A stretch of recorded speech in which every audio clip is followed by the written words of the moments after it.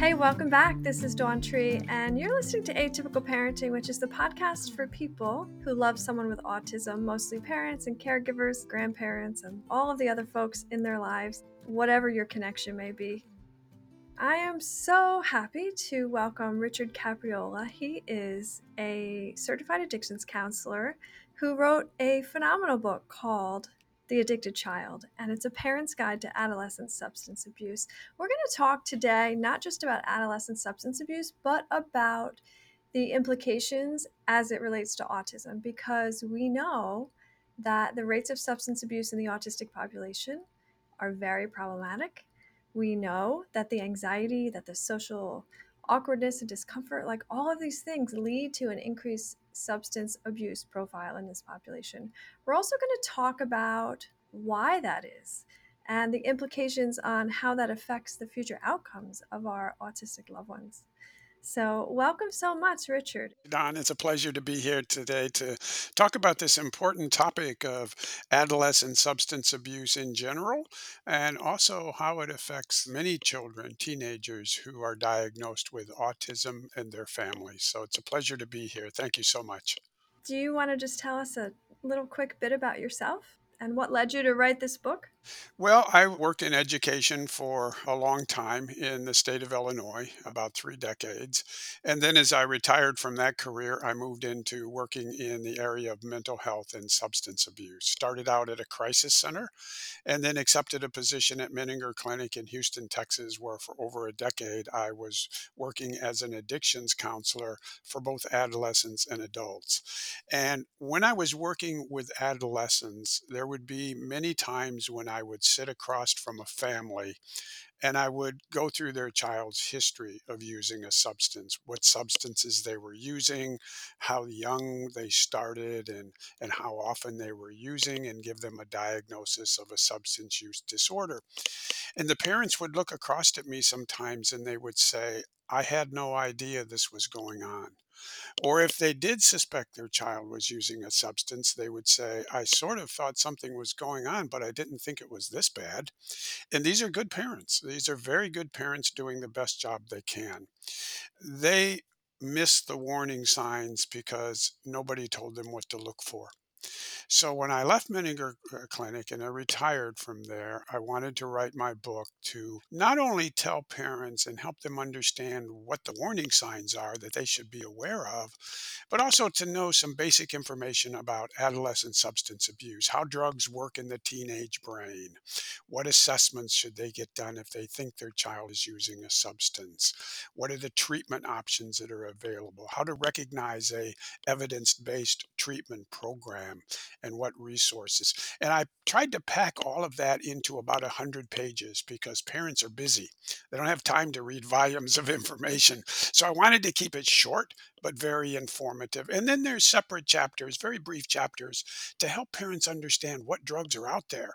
You know, parents know about alcohol and marijuana, but they may not know about some of these other substances that kids have access to and are out there on the streets. So I really wanted to help parents to become more knowledgeable about this issue because knowledge is power. The more we understand about this, perhaps the less scary it will be. And parents will feel not only better informed, but better prepared to deal with this if they have to. Yeah, it's so true because I think it's ever changing, right? Like we all, like you said, know the basic stuff that's out there that was out there when we were young, Yeah. but there's some new stuff out there. Do you want to tell us a little bit about kind of maybe some things that we aren't aware of that are easily accessible for our kids? Well, alcohol and marijuana still continue to be the top two substances that teens are attracted to, and that's been true for a long, long period of time. What I think is alarming now that for 3 years prior to the pandemic, what we had been seeing is a tremendous increase in what's called vaping, where kids will turn to vaping nicotine and marijuana. And if parents aren't aware of vaping, it's basically taking a substance and turning it into a vapor and then they inhale it. Well, for 3 years prior to the pandemic, Teenage vaping was just escalating at ridiculous rates. So that's something new in the adolescent population. When we look at hardcore drugs, the more hardcore drugs like cocaine and methamphetamine and some of these other very, very dangerous drugs, opiates, the percentages are really very low, generally less than 5%. Mm. So alcohol, marijuana, and vaping are among the major issues that today's teenagers are being attracted to.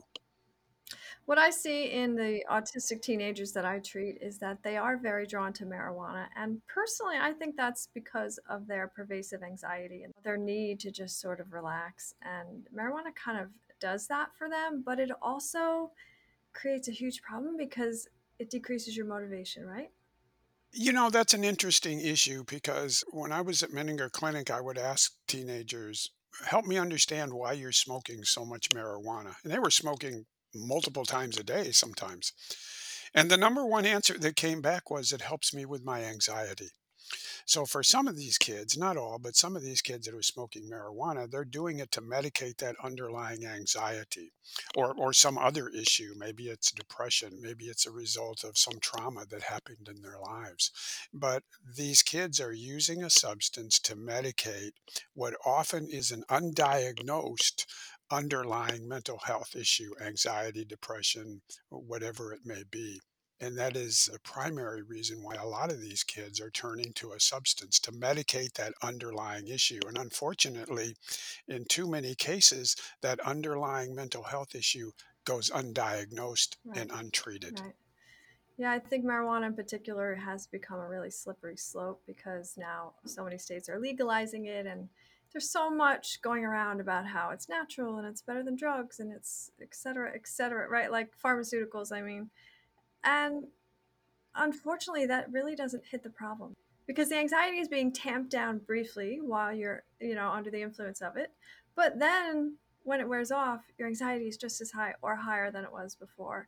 And it becomes this vicious cycle of this up and down cycling all the time. And then you have the added problems of decreasing your motivation, which has been shown in study after study. And in autism, oftentimes the motivation piece is already low to start with. Yes, but what they don't understand is that marijuana also has a rebound effect. It will make the anxiety worse over time.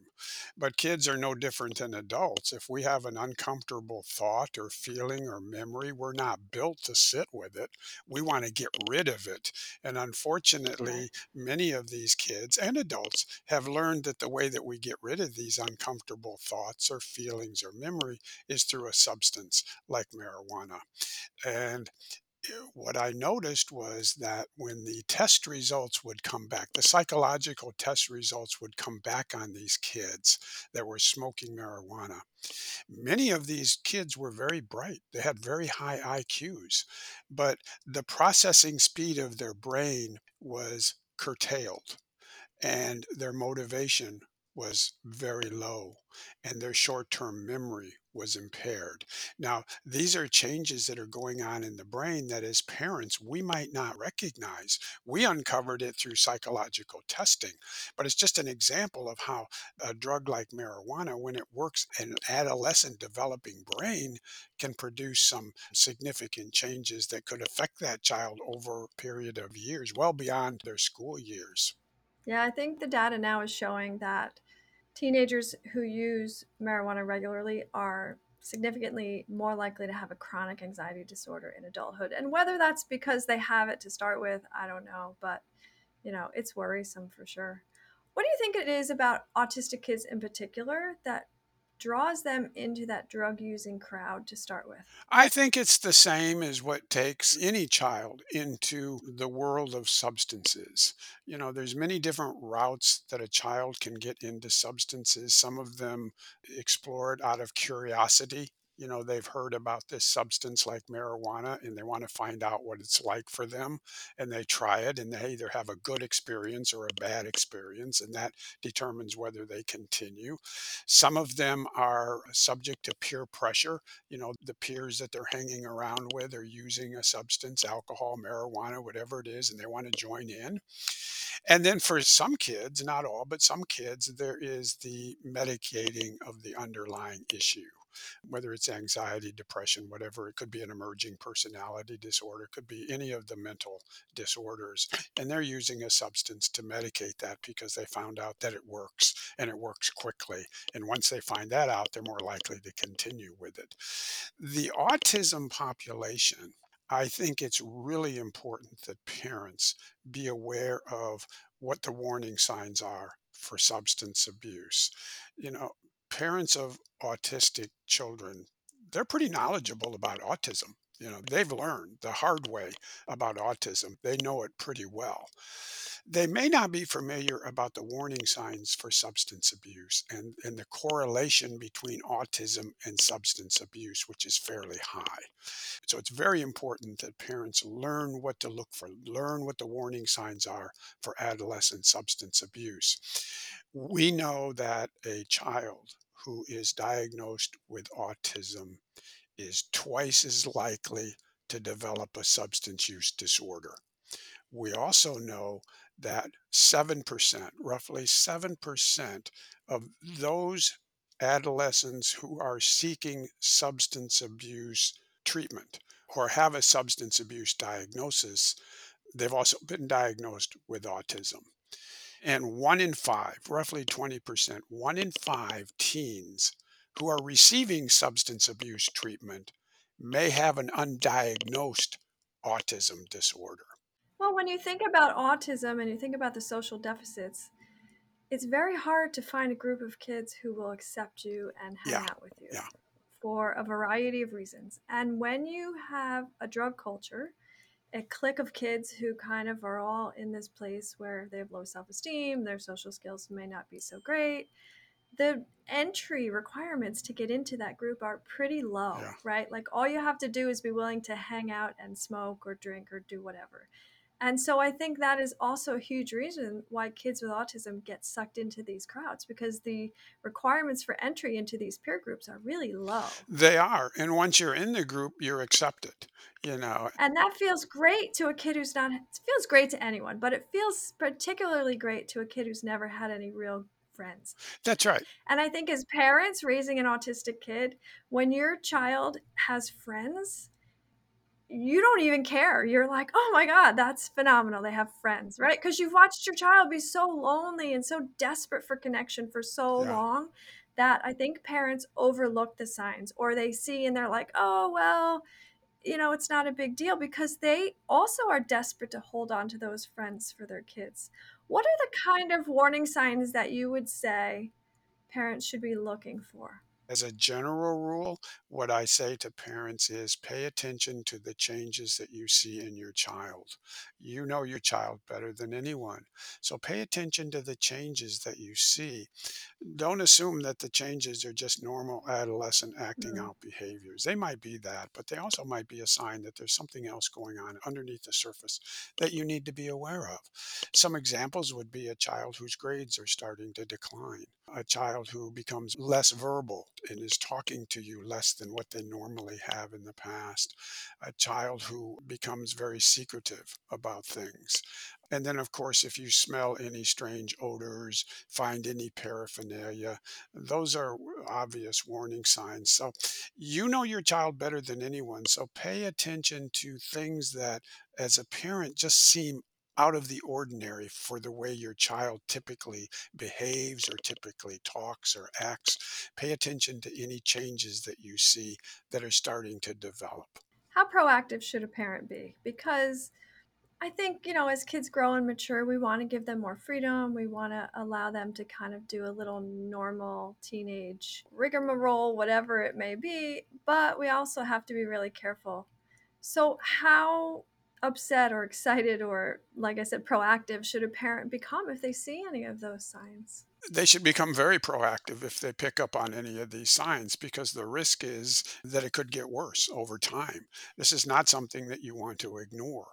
This is not something that you want to run away from. This is something that if you suspect your child is using a substance that you want to act on because, like anything else, you want to catch any type of disorder as early as possible so that you can get on top of it. As scary as it can be, it's not something that you want to ignore or you want to minimize. You want to get the advice of professionals. If necessary, get an assessment done so that you can either rule in or rule out if it's an issue, and if it is an issue, get the professional advice that as a parent will sort of guide you as to what the next steps should be, but don't ignore it. So, what kind of professional would you go to for an assessment? As a parent, the first thing I would do is have a discussion with the school psychologist, school counselor, or school social worker.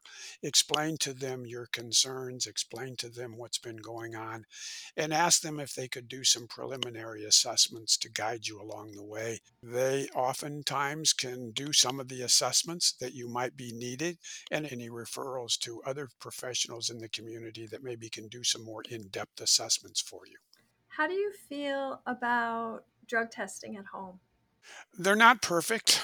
I think they more reassure the parent than they do anything else. They are, tests that parents can use from time to time. If they have a child, for example, who has a history of substance abuse, you might want to use it in recovery to check on it, but they're not perfect. You can have a child who's smoking marijuana and still get a negative test because they haven't reached the cutoff level. Usually, the cutoff level is what we call 50 nanograms. That's Mhm. how much you have to have in your system. If your child's got 49 nanograms, the test is going to be negative. So Mm. it's not perfect. So you don't want to rely on it completely. You might be able to use it as a reinforcement of the behavior if they've come out of treatment. Yeah. I want to just step back for a second and talk about what you said about how it's really important for parents to intervene. And I think this is especially true for the autistic population. And hear me out on this because I think in autism, I've seen it again and again. Kids get a lot of services in school. As they age out, they often find themselves in this place of limbo. And their motivation might be low, and they have a lot of difficulty getting integrated into society. And if you are adding any kind of substance abuse on top of that, your odds for having your child or loved one grow into a healthy, happy adult are going to plummet. So you really, really, really do need to pay attention to this topic. And you need to, like Richard said, really take the warning signs seriously. And the other good thing is that kids with autism, they really don't lie very well in general. And so I think you could start by having a great kind of open-hearted conversation with your child or your loved one. So thank you so much, Richard. Do you have any other thoughts? No, I think the point you just raised is an excellent one. I think that you want to stay aware of this topic. You want to have discussions with your child about them. You want to be open and honest about how your child using a substance, if they are, how scary that is for you, and just be open and honest with your child and relate to them, your feelings about this. I think too many parents have the opinion that this can't happen to them. This happens to other kids. And I can tell you that there is no child that's totally protected from being subject to exposure to drugs or to using drugs or alcohol. Every child is vulnerable. There's protective environments, but no child is totally protected. It doesn't matter what neighborhood you live in. It doesn't matter what your income level is. Doesn't matter what church you go to. Or it doesn't matter what school you send your child to. Every child is vulnerable to being captured by substances. I don't want parents to become paranoid about this. I want them to be educated about this, to know the warning signs, to feel confident that if they have to address this issue, they hope they don't, but if they do have to address this issue, they feel informed and better prepared to deal with it. Excellent. Thank you so much. Can you tell me how parents can get your book? Because I suspect that there's a lot of good stuff in there. I have not read it all to full disclosure, but I think it's definitely worth checking out. Well, thank you. Please recommend it to any parents that you know. It's only around 100 pages because I know parents are busy, so I wanted to keep it brief, something they could read quickly and put on the bookshelf and keep as a resource, or perhaps loan out to other parents. The book has a website. It's www.helptheaddictedchild.com. Helptheaddictedchild.com. If you go to the website, you can read endorsements and reviews. You can read a sample chapter. There's a link that will take you to Amazon where the book is available as a Kindle for people who like to read on their Kindle, and it's also available as a paperback. So the easiest way is to simply go to www.helptheaddictedchild.com. Thank you so much. It's been a pleasure chatting with you today. It's been my pleasure, Don. Thank you so much for taking the time to talk about this important topic with me. Thanks for hanging out with me today. I really appreciate you spending your valuable time here. I think it's kind of magical that we're all on this journey together, each one of us with our own unique circumstances, but we're all here together learning and growing and striving to be the best version of ourselves so that we can be better at supporting the people we love. Quick shout out to my extraordinary editor and co-producer, Sam Eisenbaum. I know that there are a lot of parents and caregivers out there who are looking for the kind of community that we are creating here. If you find value in this podcast, it would mean so much to me if you could rate and review it on your podcast platform so that more people like us can find it. And remember, I am a psychiatric nurse practitioner. However, I am not your or your child's psychiatric nurse practitioner, and nothing in this podcast is considered medical advice. I hope you guys have a fantastic week.